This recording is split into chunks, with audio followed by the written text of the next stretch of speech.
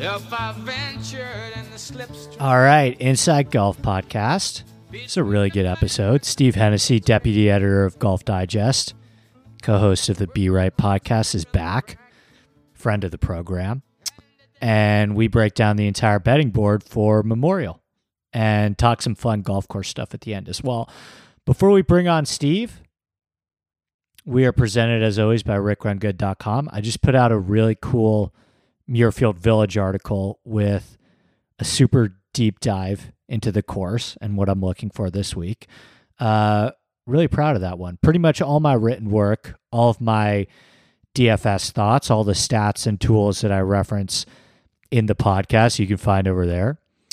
That Slack channel is the best place to reach me for questions. And there are a ton of other really smart people in there as well. So sign up using promo code Andy. That's how I get paid. And gives me the ability to keep doing all this stuff on this podcast for free. I think that's all we got at the top. Let's talk to Steve. All right, Stephen Hennessy is here, Golf Digest deputy editor. You just finished playing golf with our friend Chris Powers. Who won the money? I did, yeah, Andy. Thanks for having me. My second appearance of the year. I'm just honored to be a repeat guest on your show, which I'm completely I'm not being facetious because I do listen to your show every week before we do our pod. Unlike Chris Powers, by the way, who I know does not listen. We had this conversation in the office last week. I was like, oh yeah, Andy mentioned he was going to be in Jersey, like for his brother's graduation in Princeton. And he's like, what? Jersey? I was like, oh, you clearly didn't listen to his pod, for the PGA. He's like, no, I never listened. Like, oh yeah, great friend you are. You call yourself Andy's friend. Powers is the only friend that I know that, the only golf friend that I know that doesn't listen. And his reasoning is, I don't even actually feel bad because I don't think he really listens to anything. But he's like, I don't want to take anyone's takes. I don't want my mind to be infiltrated with other people's takes. And he compared it to being like a comedian who like watches other like comedian shows and then it infiltrates their work. Like he equates like golf betting takes to like, Norm Macdonald and like the great comedians of the world, which is, that's a whole nother pod to break down all of that there. But anyway, so I played with Powers and his brother and our mutual friend Nagels, but it was Nagels and I. It was a crazy match. It got heated at one point. It went to the last hole, and just like Tony Jacklin, Jack Nicklaus, CP, and I had 2.5 footers on the last hole. We decided good. Let's keep the vibes, strokes gain vibes good going into the week. So we just kind of half the back. Nagels and I still won like $25 off CP and his brother. And I'm sure you saw the video of Nagels making the big putt for like $15. It was like a 15 footer or so. Yeah. Well, I was talking to Chris about this earlier, but my mom's, I'm going to be in New York I like to be in New York for most of the summer. And I usually stay at my mom's, and her apartment that's normally on the Upper West Side is being completely renovated. Mm-hmm. So we're staying she has a rental in Tribeca. And I just kind of put the pieces of the puzzle together that, I don't have a club out in New York anymore. I don't belong to Purchase anymore. We switched it for an LA club. So I just kind of put the pieces of the puzzle together when I was driving to my brother's graduation, that it is going to be 100 times more convenient for me to play public golf in New Jersey this summer than it would be in Westchester. Yes. I'm right next to the Holland Tunnel. Right.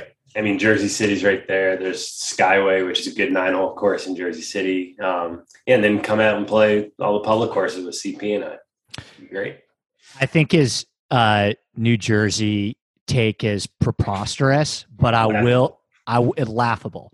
But I will say this, from what I've heard, and I'm excited we'll do it this summer, there are a lot better public options in New Jersey. Really, I really like the course that we played that one time. Yep. What was the name of that one? Yeah, that one was good. Yeah, Neshannock's good. Yeah, I think, the city public courses are tough. And then, Westchester public golf, also tough. There's really nothing, notable. So yeah, Jersey's the place to come. There's like 5 or 6 good options within 45 minutes of the city that aren't like $150, $200 like some of the other good ones in New York. So yeah, no, because I'm trying to think, is it like Bally something or Ballyowen is great. Yes. Okay. Ballyowen's the one that I'm thinking of. That's the one that I really want to try.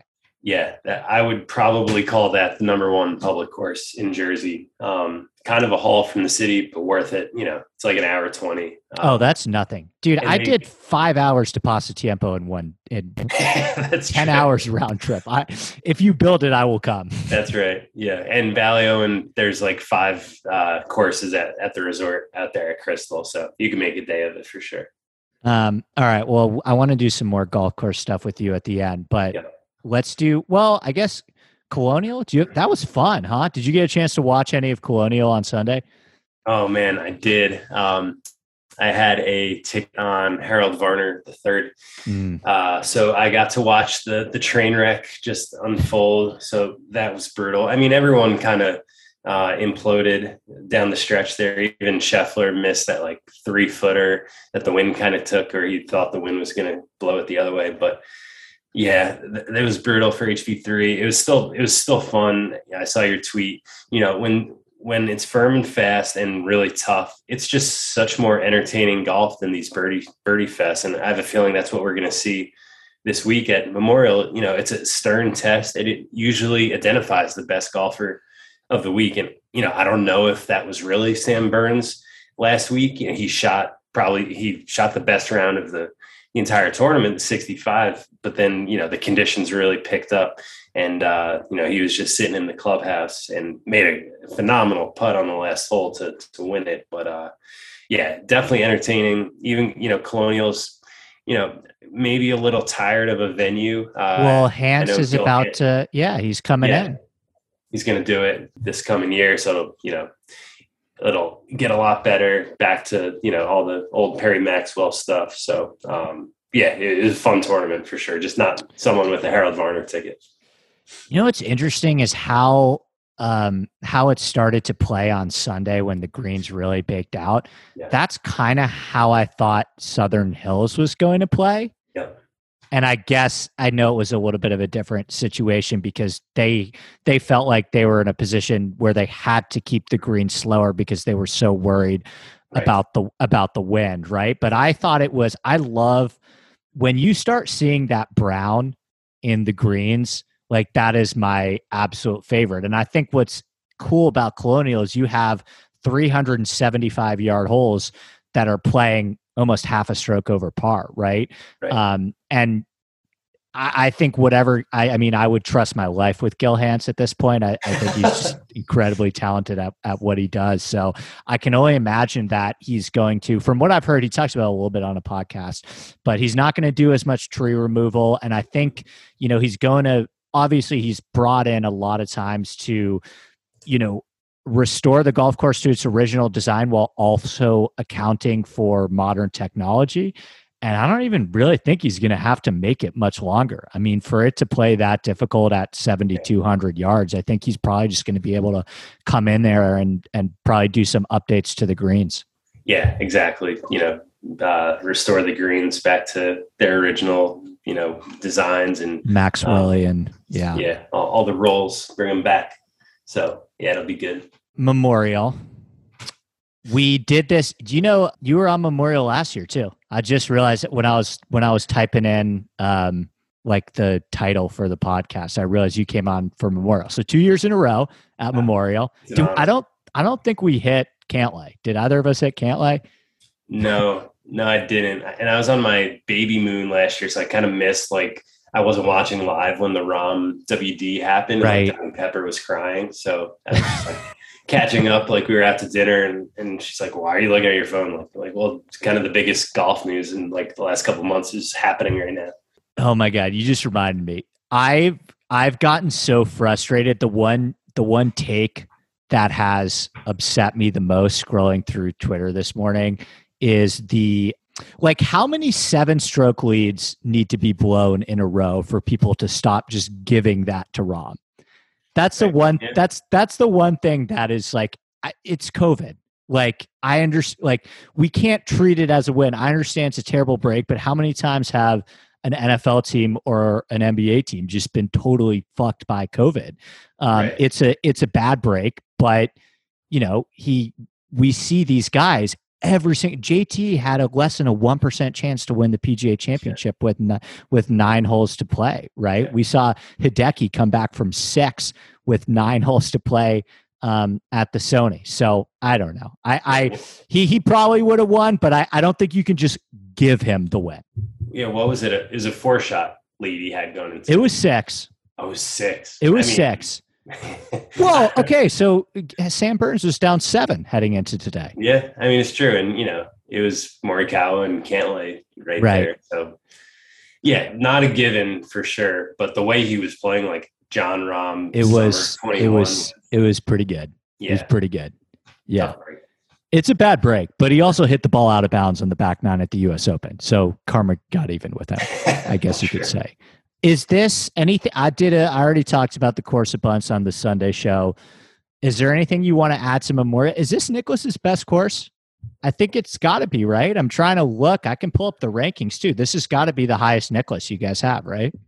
Yeah, it's got to be. You know, he had a hand in Harbour Town, but Harbour Town fell off our top 100.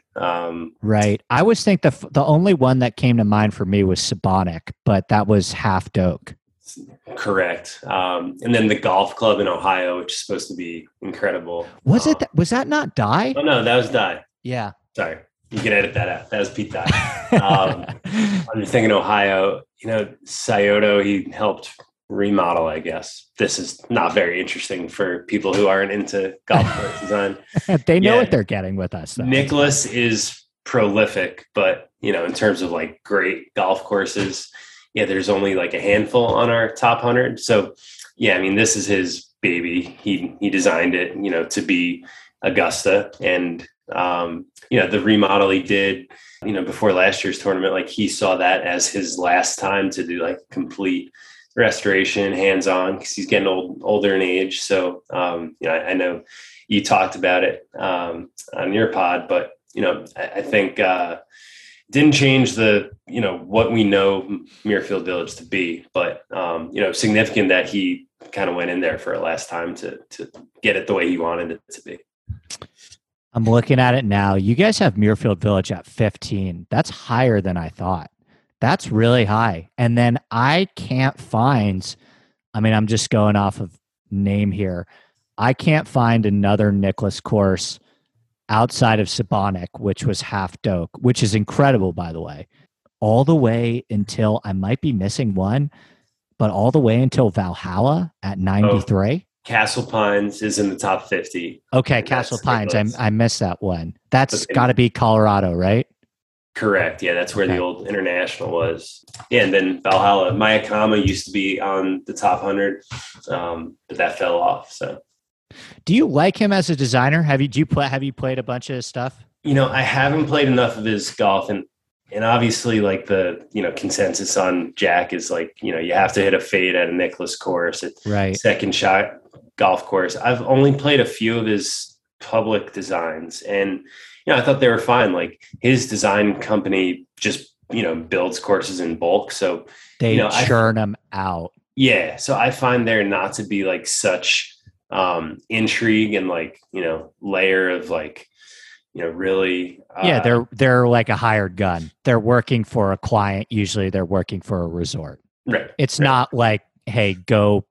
It's not usually like Kaiser will say to Doak or someone like that, like, hey, go paint this beautiful canvas. It's like, hey, we have all these modifications that we need from you. Yeah, within these home sites. So yeah, he's built himself quite the business doing that. So a little plug also to Be Right. A little odd that his boy from Panther National is in making the trip. I wonder if it gets a little testy on that site. Yeah, they must be really arguing back and forth on all their on all their designs. I heard JT, that was in his head going on the back nine at Southern Hills. It's like, oh, well, that green, that tweak we made to the green on 17 on Panther National. I don't know. No, the way JT made it sound like in our pod was like he's pretty hands off and he's just like handing the keys a little bit to Jack. I'm sure he's like learning on the job and like, if it's something he wants to get into, like, then he'll really know about it after this. But yeah, I mean, don't get in the way of the Nicklaus machine. What's the statute of limitations on the podcast bump? Like, can we count that? Like, how many weeks ago was that before he won the PGA? I think it was in the month, right? It was. Yeah, we talked to him right before he played. He played the AT&T, the Byron Nelson. Right. So it was like, 2 weeks before. So I think it's in the conversation. We definitely plugged it on Twitter as like, oh yeah, well, JT was just on the pod. Obviously he won. Man, CP grilled him on that podcast with JT. Oh, I know. He's like, I know. So why haven't you won recently? Like, Jesus, dude. Justin Thomas. Like when you guys do that, do you guys talk about your questions before and say, okay, no, you don't? Okay. We never do. Yeah. It's always like so off the cuff. Like Myers, I feel like he doesn't prepare at all, which is like, he's just like really good at this. So he doesn't need to. And Powers, like, we'll do some research. He will write down a few things, but we don't share like what we're going to ask. And whereas like, I feel like I need to do my research and I definitely write like some questions of mine down. But yeah, it's just like, rapid fire one guy after the other. That one was in person. It's easier to do it that way. Like on Zoom, when it's three of us asking someone else, it's like kind of a nightmare. We're always talking over each other. We have to like edit a bunch of shit out afterward. It's like, why don't we like talk about, like, why don't we have an outline and prepare for this? But CP doesn't like doing that. So I get it. I was actually listening to Bill Simmons was doing a podcast on podcasting and he was talking about how he never uses any notes ever for interviews or really when he's doing a podcast because he really wants his guests to feel like you're plopped, like they're having lunch together, right? And you're not like reading off a screen. And I started doing that too. Honestly, like I used to, my first couple of podcasts, I had pages and pages of notes and I literally had these talking points that I would like read off of, right? And then it kind of got to a point where you kind of figure it out and you kind of realize like you get more comfortable with the guests because you kind of start to have the same guests over and over again. And now I don't like use literally any notes and I think it's a lot better. Yeah, you're just having a conversation. Like Howard Stern is the best interviewer, I think, right, that I've ever heard. And you could tell he doesn't write anything down. It's just him having a conversation with someone. It's almost funny because you can tell when CP throws you guys a curveball. Yeah, there's like a second like of like, what? Like he really said that? Justin Thomas, he asked him like why he hasn't won. Yeah, the kid's an enigma, but yeah, love the guy sometime. All right, well, let's talk about some of these golfers that are playing this week. I'm looking at DraftKings Sportsbook. These are all the guys, Steve, under 25-1. Jon Rahm at 8, Patrick Cantlay at 10, Rory at 11, Xander 16, Colin Morikawa at 18, Victor Hovland 20, Shane Lowry 20, Jordan Spieth 22, Cameron Smith 22, Fitzpatrick 25. Are you betting any of those guys, Steve? I mean, it's a week for an elite, you would think, right? Right. I mean, Muirfield always kind of singles out an elite guy. So it's so tough to pick between these guys. Where I'm currently at, I've been looking back at. I think it's a good tournament history week. Even though there's been changes, they're not like so significant. Right. I think you kind of throw out 2020 a little bit or not look at it as much because it just played so different than typically. But that being said, I feel like Morikawa is going to go in a little under the radar because of how poorly he's played the last couple weeks, and getting him at about 20-1, I think is pretty good. I think we saw last year, Nicklaus narrowed a lot of these driving corridors. So, Right. he played so well, hitting a bunch of fairways, and his iron play, I mean, still one of the best. And JT's not here, so you could say he's the best in the field iron wise. So I haven't pulled the trigger on Morikawa, but I think if you could find a 20, definitely worth pulling the trigger on. I'm curious, Xander too. He's coming in. I think he's got 3 years in a row of like a top 15 finish here. It just seems like he does everything so well, just ball striking wise, that he should have a chance. I just don't know. He won obviously the team event, but I don't know. I just like haven't seen enough individually to like be so confident in it. But you're the Xander whisperer, so curious your thoughts on it. Well, I want to start with Morikawa. I think you're right about Morikawa. I'm starting to hear, I don't know if you've noticed this, I'm starting to notice like the Morikawa, a little bit of a backlash a little bit, right? Like both his majors were without fans. He folds in difficult conditions. He hasn't won in the US since the concession. I just think that people maybe don't understand who Colin is. Like, I don't think he's ever going to be a guy that is going to rack up a bunch of top 10 finishes. What Colin is going to do is he's going to win between 1 and 4 times every single year.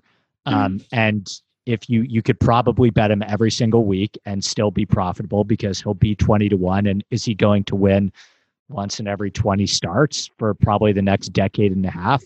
Right. I would say so. Like I would probably say maybe even more than that. But on the weeks where he doesn't win, Steve, it's going to be a lot of T42, T55, T37, where he's just loses a couple strokes putting, and then suddenly just wait, like he'll pay it off. Right. So I haven't been one of those guys that, was just like always blindly betting him every week, but Colin 20 of the top guys feels like the best value to me. Like that's the issue that I'm kind of having with Xander.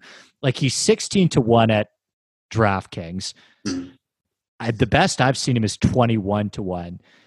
Like if you're asking me whether I'd rather bet Xander at 20-1, I mean, I guess you can bet both of them, but would you rather bet Xander at 20-1 or Morikawa at 21? Like my hands are kind of tied there.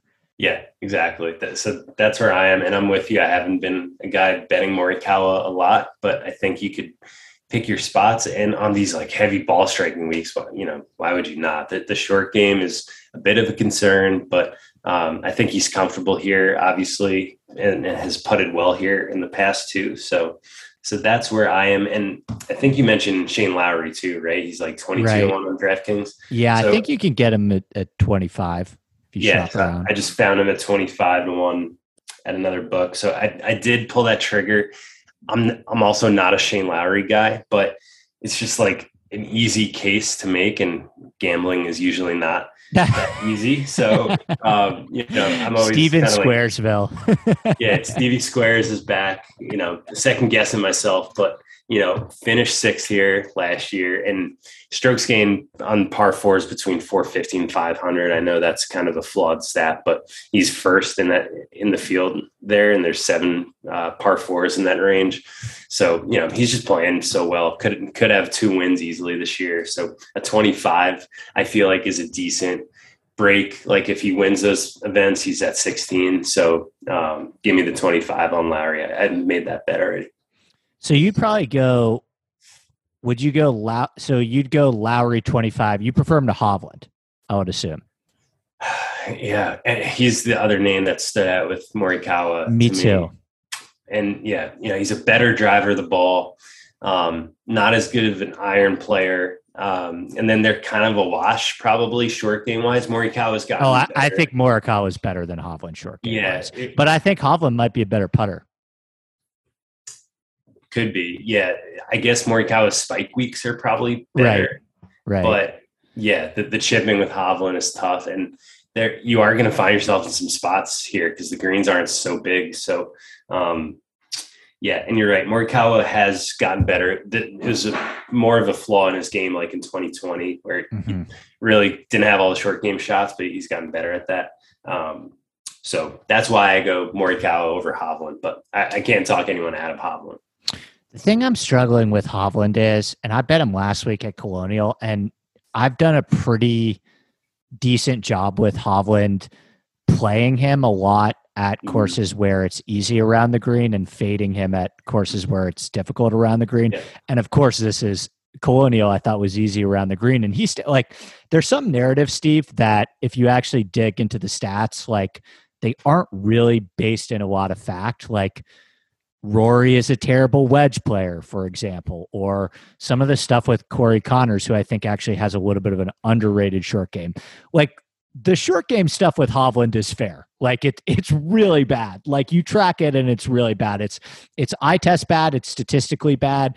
And people are going to say like, oh, I thought he was going to chip his way out of the tournament at Southern Hills. He was neutral around the green. Well, it's like, okay, yeah, on an amazing week, maybe he can be neutral. But you look at what he did at Colonial, he lost 2.5 around the green with a lucky chip in. And that one chip in gained him a stroke and a half. That one chip gained him a stroke and a half because now you can look on Data Golf the hole by holes. So he really lost 4 around the green and lost the tournament by about 6 strokes. So he really did chip himself out of that tournament. And you look at how he chipped over the weekend, he was in really good position. I was feeling pretty good about Hovland heading into the weekend, and he lost 2.5 alone on Saturday over 3 during the weekend. So that's the kind of dilemma that I'm having with Hovland, is that this course is really tough around the greens, but the 25 on him, I thought, was more appealing than a 25 on a Fitzpatrick or, a Lowry for me, in my opinion, or or if I could get Xander at that 25, I think maybe I'd be there with Xander, but Xander's at 16. I actually really like Rory this week too, but they have Rory at like 10-1. Yeah. Yeah. Same with Rahm, it's just unbettable up there. Rahm was never going to be in the, we were never going to have that one. No. And Fitzpatrick, like, it's kind of ridiculous. 25-1. He still hasn't won a tour event.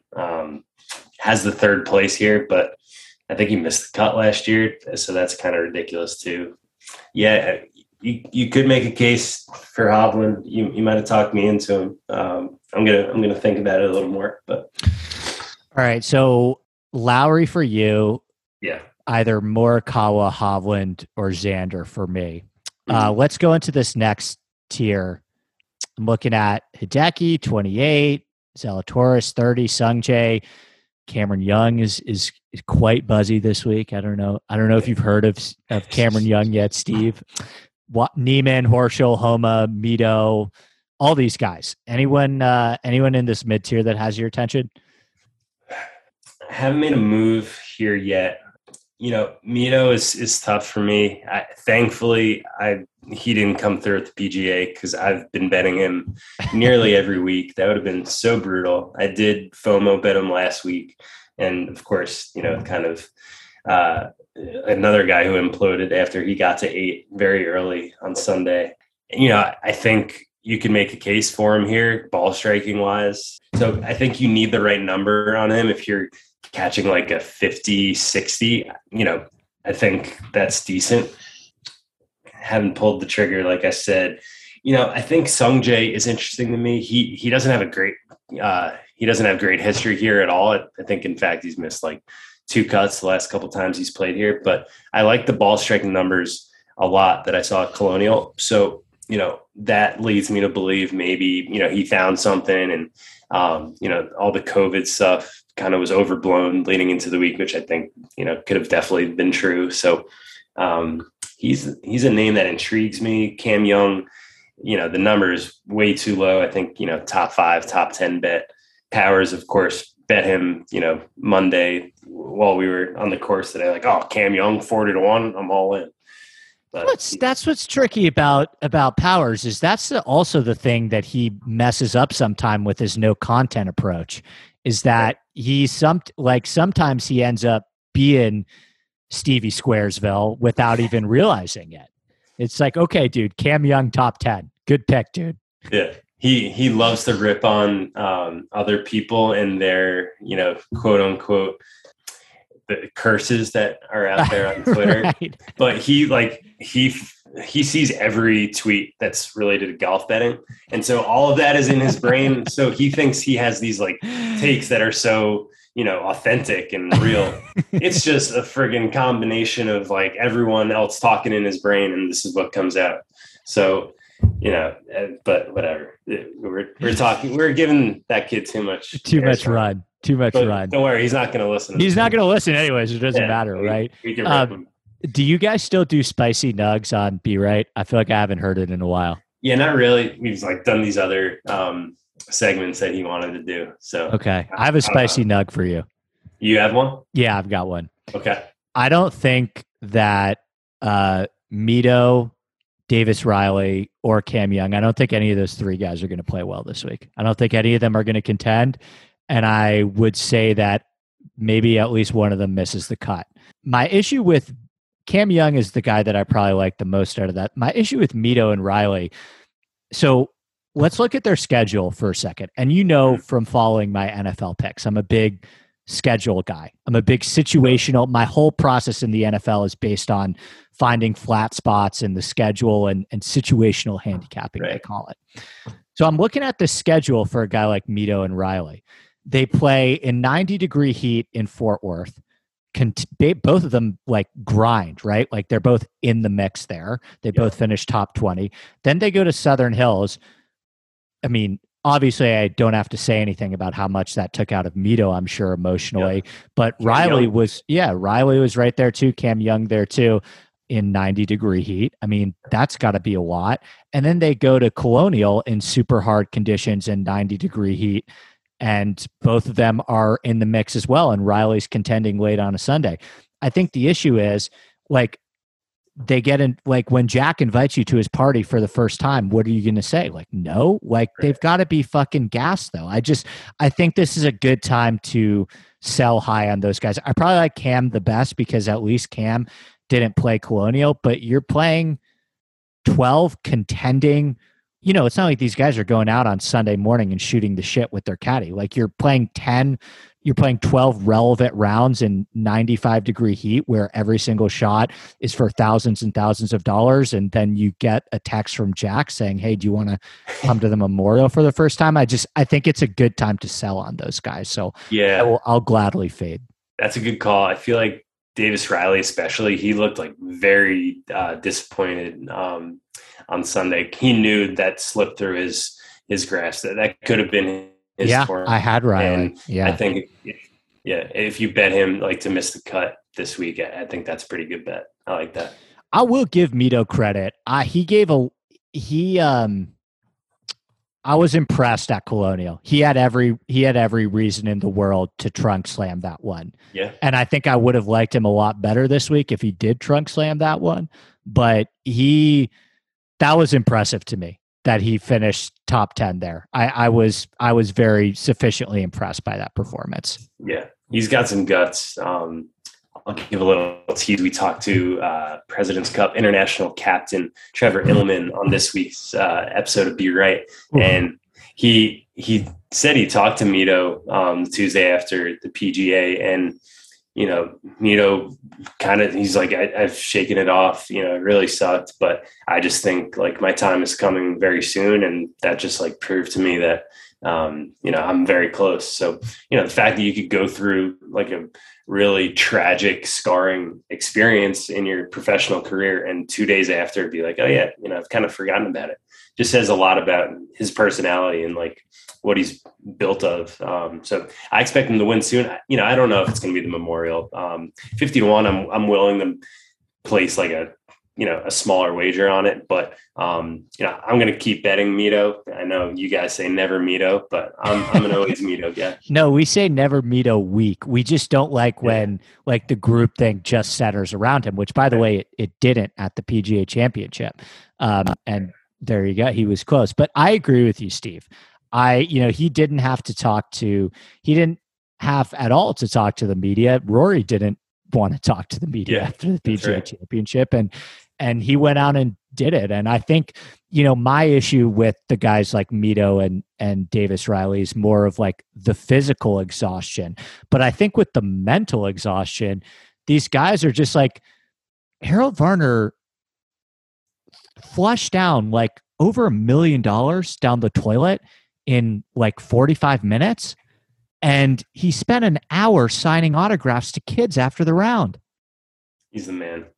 That's why it's like I get that it's so easy to dunk on Harold Varner, and like, look, I get it. I don't think anyone's sitting here saying that Varner is going to be a prolific winner on the PGA Tour, right? Like I'm not of the camp that he's incapable. I do think that he will win on the PGA Tour. I don't think he'll win a lot, but I don't think he's incapable of winning. But I don't know how you hate this guy. I mean, he was literally out there.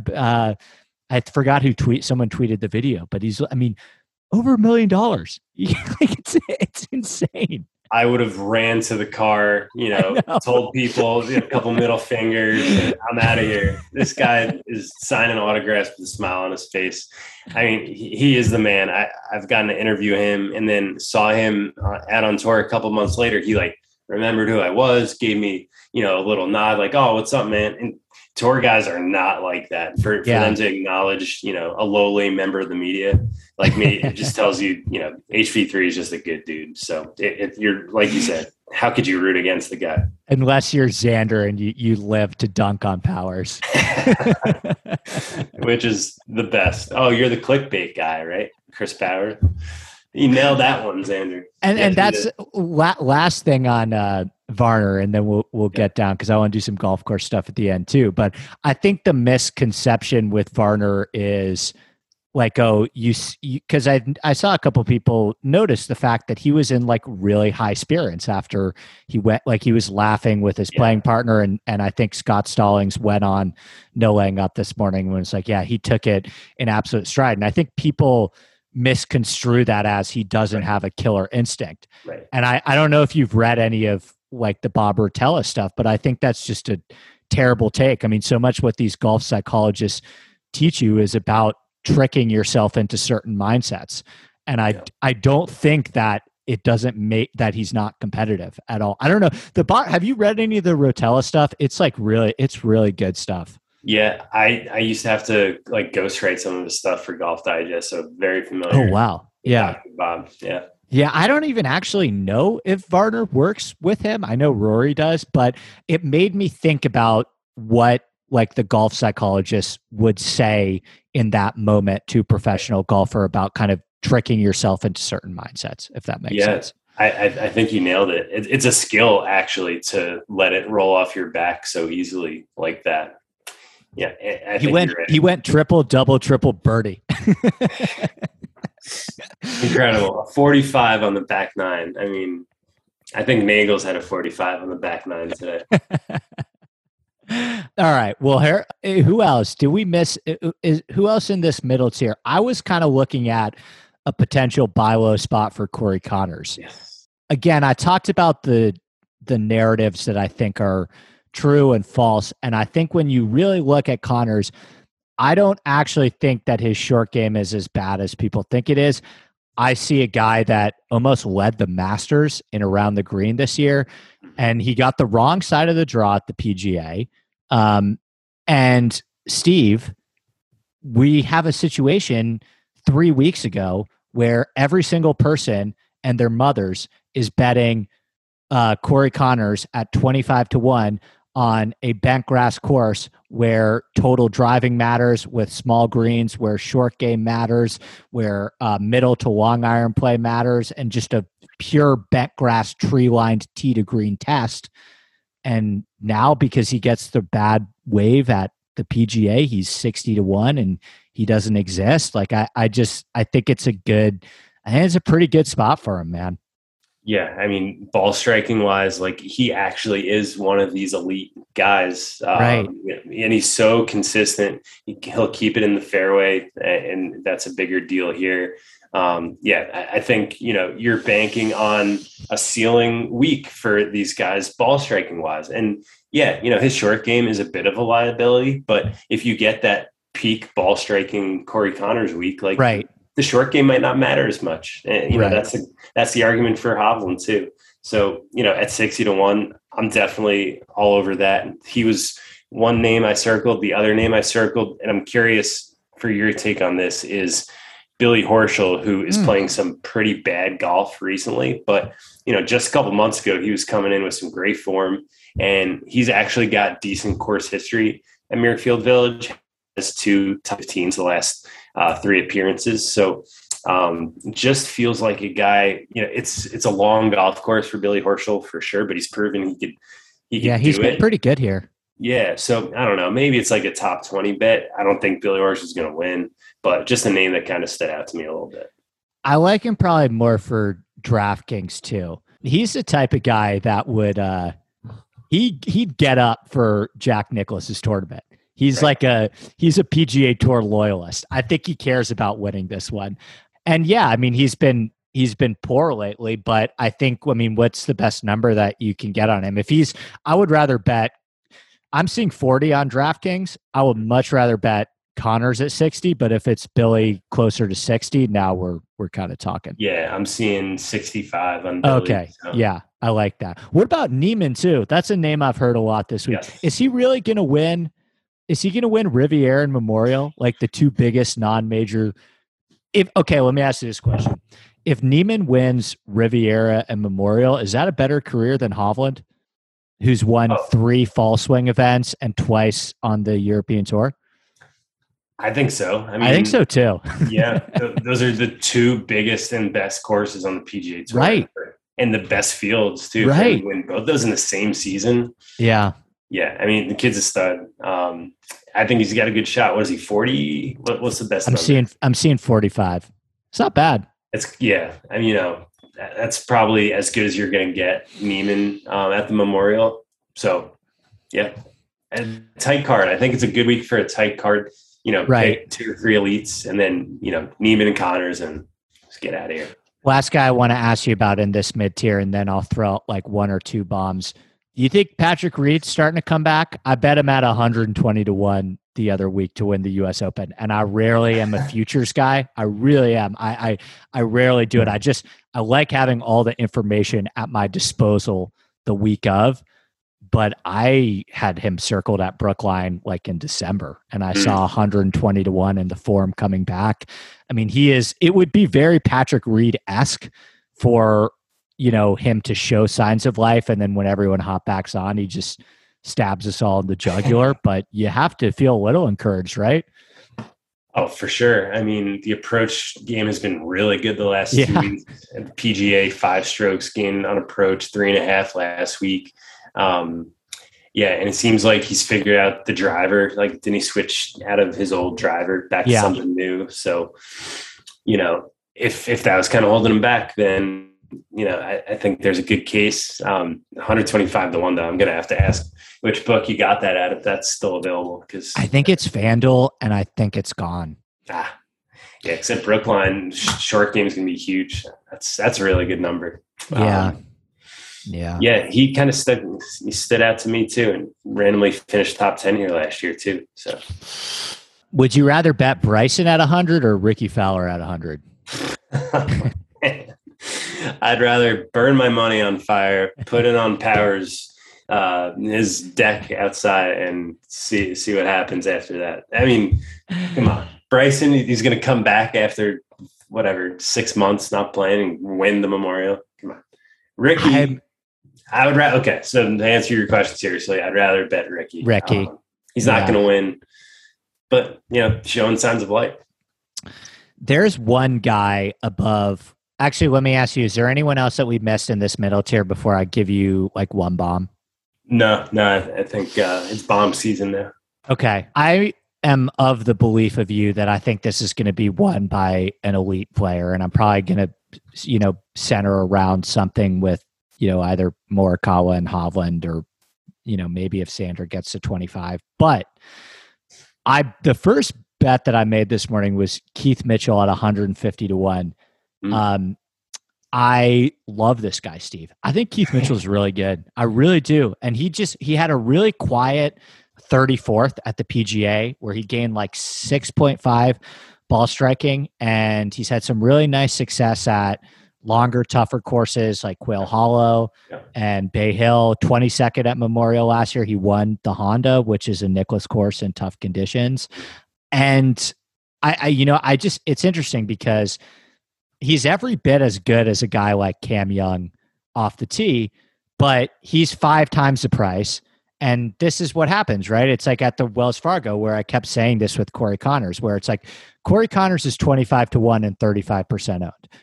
I want you to stack them up on paper next to Luke List at 150-1 and 5% owned and tell me if that sounds right to you. Right. And this is what it's like. Stack up Cam Young this week at 30-1 and 30% ownership. Stack him up on paper next to Keith Mitchell at 150-1 and 5% ownership, and tell me if that sounds right to you. And I don't get me wrong, I think Cam Young is better than Keith Mitchell, but is the discrepancy worth 5 times the betting price and 5 times the ownership?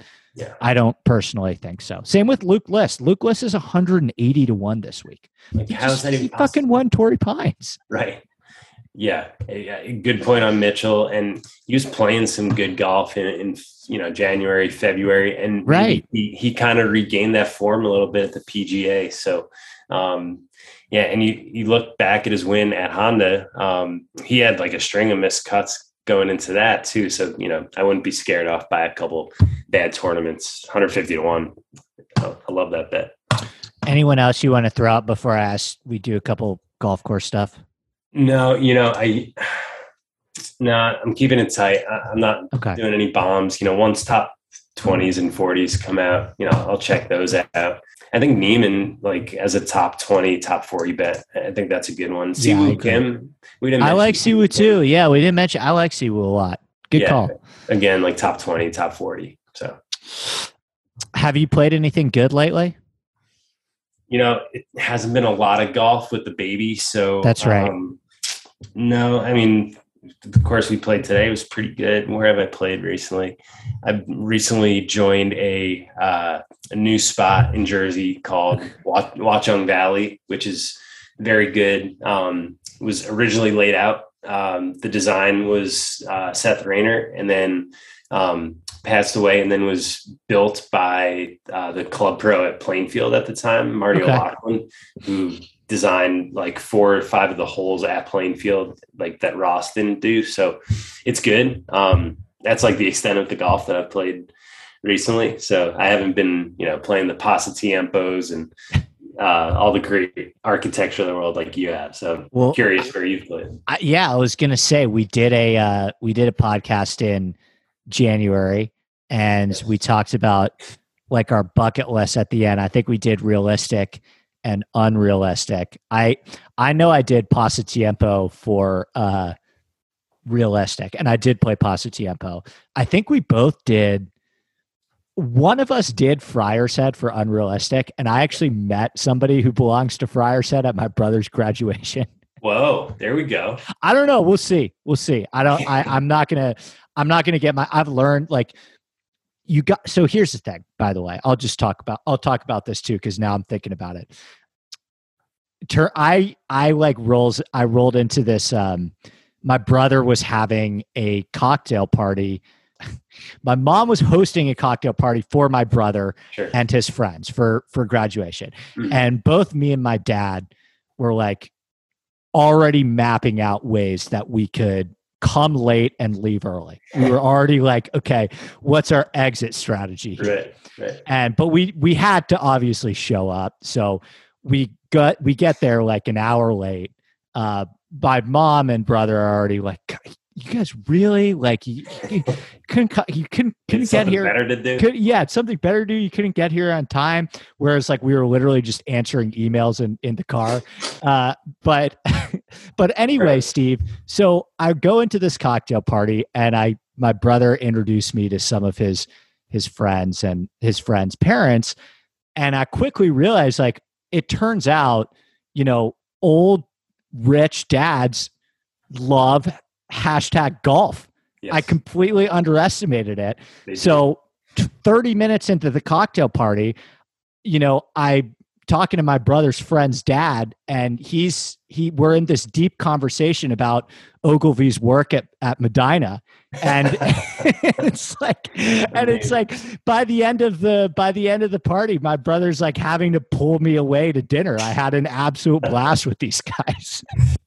so good. And, a part of the brain you didn't think you'd be using that night at all. But yeah, I mean, and, dads, that elite, group of people, like, everyone loves golf, and like, you never know what kind of invite you're going to get as well. So, you always got to enter every situation, every conversation with an open mind. With an open mind, you never know. Well, I had a blast. I also had a blast at Pasatiempo. That course blew me away, man. It is so good. It was my first Mackenzie. I'm gonna give you another spicy nug. This one probably is more spicy than the first one. I think I'd rather play around at Pasatiempo than I would at Pebble Beach. They're like 45 minutes away. They're like 45 minutes away from each other. Yeah. I've done them back-to-back days. You've played Pebble? I've played Pebble a couple times. Yeah. It's tough. There are like 8 or 9 great holes at Pasatiempo, and I think those outweigh like the 6 or 7 great holes at Pebble. So right. I think for that reason, I get your argument. I feel like just the history of Pebble and like being on the water, obviously, it's kind of unfair in that regard. But yeah, I mean, I get it. I love Pasatiempo too. The intrigue of the greens, the contours, the internal contouring is incredible. The routing is phenomenal. And they're going to do some restoration work coming up. So I'm excited for that too. I think it's personal preference, right? And I think this goes into the conversation about what matters to you in golf courses, right? And I think that's why you guys do such a great job, because your rating process is so detailed and so intricate, and there's so many things that you have to take into account. In my opinion, I think as like a standalone golf course, I don't find Pebble Beach to be super interesting in terms of the way that it makes me think and the shot values. And I also really, I think green complexes are an art form, and I'm just really into large greens. I've always liked, that's why I'm such a sucker for McDonald and Mackenzie. I prefer golf courses with really, really interesting green complexes.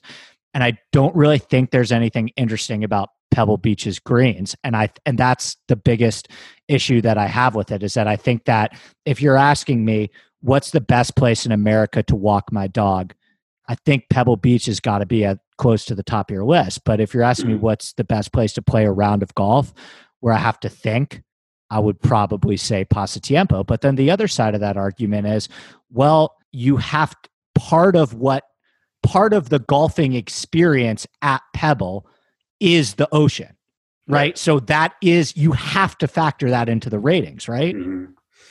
Yeah, it's tough for our panelists not to do that. And, it comes into play in a couple of our categories: aesthetics, the character. But yeah, I mean, when you're talking shot options, like, you're supposed to remove all the external stuff out of it, like in the history, like none of that should have to do with the evaluation of the architecture of a golf course. So, and I think, just to get into the nitty gritty a little bit, like one criticism of our rankings is that, the design of the greens and the, contours of the greens, the architecture of the greens, like probably isn't identified and evaluated enough in our categories. So, I think you could make an argument like based on Pasatiempo's greens, definitely more interesting than Pebble's greens. So yeah, it's a good argument. It's one that we're talking about, and anyone who's played both those courses, I think, would have an opinion one way or another. And I think it'd be pretty split, actually. So if I had a buddy that was like coming from New York on a golf trip and I only had one round, I would take him to Pebble Beach. Yeah, but if it was no option. Yeah. But if it was like you or somebody that I could get away with nerding out with, I'd probably take him to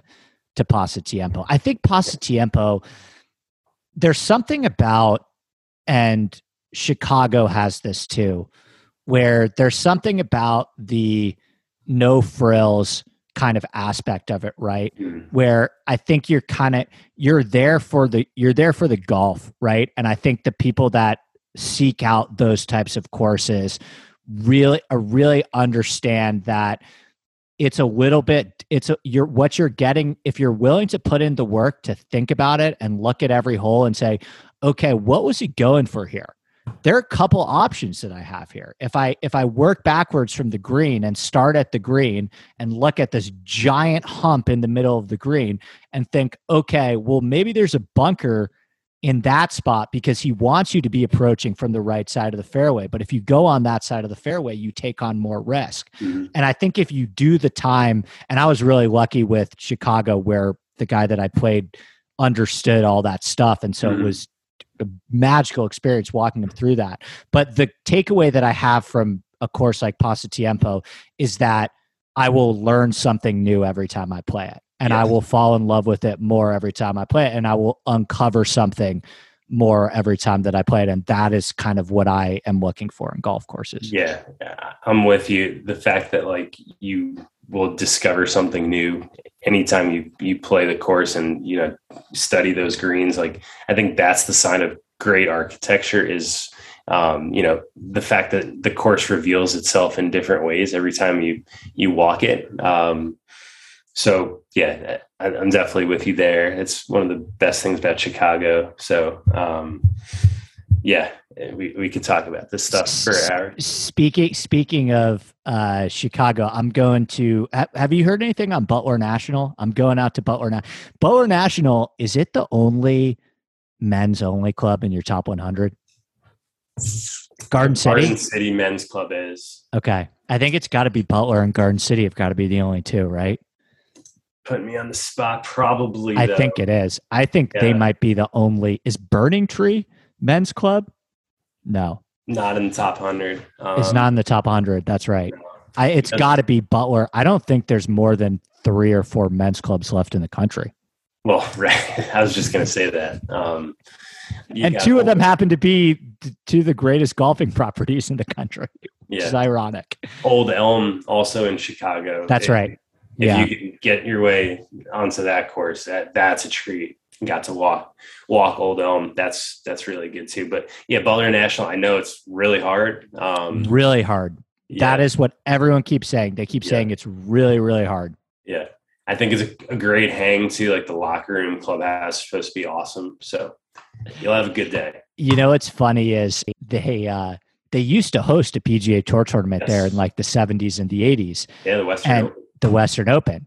And it got to a point where the PGA Tour finally said, hey, is this the best idea hosting this tournament at a men's only club? Right. And they were like, hey, if you want to continue hosting a golf tournament here, you can't be men's only. And Butler was like, no, we're good. Yeah, like, we're good. Yeah, we're good. Like take your tournament somewhere else. Yeah.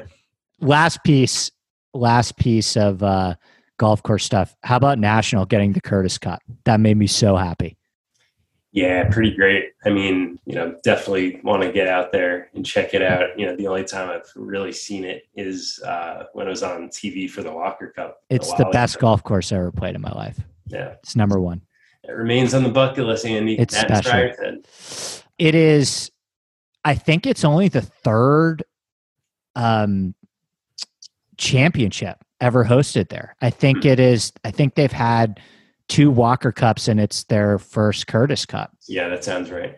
Yeah. I don't think they could, I mean, not the members objectively don't want it. It, you know, it took long enough for the LACC guys to finally allow a championship there, but I don't think there's any way, the way that golf course is set up, for them to have a US Open or a PGA. It'd be incredibly fun, but I don't see any roadmap with the layout of that course. And it's pretty short for the tour guys, right? Like very short. Yeah. With the wind, you know, it could play tougher, I'm sure. Oh, sure. No. Shinnecock's right next door. Yeah. And that is about as hard as it gets. So that's my favorite one too. I can't, when's the, they're going back there for a U.S. Open. I think 27 or something. 27. Yeah. Yeah. That's 1B in terms of my favorite courses. Oakmont is 1A, but Shinnecock's right which there. Is getting another U.S. Open soon too, right? Yeah. 2025? Yeah. think they're one of the courses getting like 4 of them, in the next 40 years, which is crazy. So, Are you going to come out here next year for LACC? I mean, You've got a place to stay if you want to. There you go. I will be at the U.S. Open in Brookline. So okay, I think I will be too. Yeah. Oh, there you go. So yeah. CP. Yep, so, we talked about that. Yeah. Strokes gain vibes at an all-time high. All right, Steve. Anything else before we get out of here, my friend? Plug all your stuff, buddy. All right. Yeah, appreciate it. The Be Right podcast. We have 2 great guests. I've already kind of spoiled one of them, Trevor Immelman, but I'll just tease our other guest who is an NFL superstar. That's not a stretch to say. And he's associated with the match. That's right. Which is coming up this week. What is that, Wednesday? Yeah, CP's going out to Vegas to cover it, which is hilarious. He's like excited, but like, I don't know. He's so funny. He's like, yeah, I don't know, whatever. Like, he was like still hungover for our round today. And he's like, I'm not going to drink again until Vegas tomorrow. Like, he's going to be there tomorrow. But anyway, our pod's going to be good. We got 2 good guests, so give that a listen. And if for anyone who enjoys our golf course architecture talks, we got our old franchise Places to Play, which is great because Andy, when you worked at Golf Digest, you were working on panelists, and Place to Play was a part of that. So we're officially relaunching our old franchise Place to Play starting next week. It'll go live on golfdigest.com. So it'll essentially, what we see it is as becoming like the Yelp of golf courses. So, you're going to play Butler National. You want to see what Golf Digest has to say about it, what other golfers have to say about it. You find the Butler National page, you check out what our raters have to say. We're basically just like making all of this stuff public, which we've had kind of at our disposal, which you've been able to look through when you worked at Golf Digest. Now it's like just kind of opening the book up because we think there's kind of a niche for it. So that'll be great. And that's been a big part of what I've been doing the last year and a half or so. So exciting to get that to the finish line for sure. Congratulations, buddy. I'm excited to check that out. That's awesome. Because I know you told me about that. You guys have had this in the works for like a year, right? Yeah, a long time. It's been like 3 or 4 years, to be honest. Yeah. So, we did it right. We built it up, put the development work into it. And yeah, I mean, it's great. We got like 3,000 new golf course photos, from some of all the best photographers. So you'll just like lose yourself for hours in, it used to be an actual book in the 90s and 2000s that we would send out, and like readers would mail in their reviews of golf courses into the offices of Golf Digest, and like, 6 people, their job was to tabulate all the star ratings from readers. So now we're like actually digitizing it, and it's going to be really cool. So do you guys still sell the didn't you, I feel like I had this at one point. Now I just keep the list on my computer of your top, I have 100 and 200 for you guys, but do you guys, there used to be a thing that you could buy where you could check off like the plaque or whatever it was, like it was kind of like a scroll where you could check off the ones that you've played. Yeah, the pegboard. Yeah, that's right. Yeah, we sold them like when the last list came out. They were available just for like a month or two. We had a partnership with Seamus, and bring those back. I would buy one. Yeah, we definitely will, because there's definitely a market for it. So yeah. All right, Stephen Hennessy, it was good to see you, my friend. Likewise. Thanks again for having me. And all right, that's it for the show. Special thanks to Steve. Special thanks to rickrungood.com. You can find me on The Scramble Tuesday and Friday morning. DraftKings Final Thoughts article will be up on Wednesday, and we will be back on this podcast feed on Sunday. Good luck with your bets this week, and we'll see you next time. Cheers. If I ventured in the slipstream between the viaducts of your dream, where mobile steel rims crack and the ditch and the back roads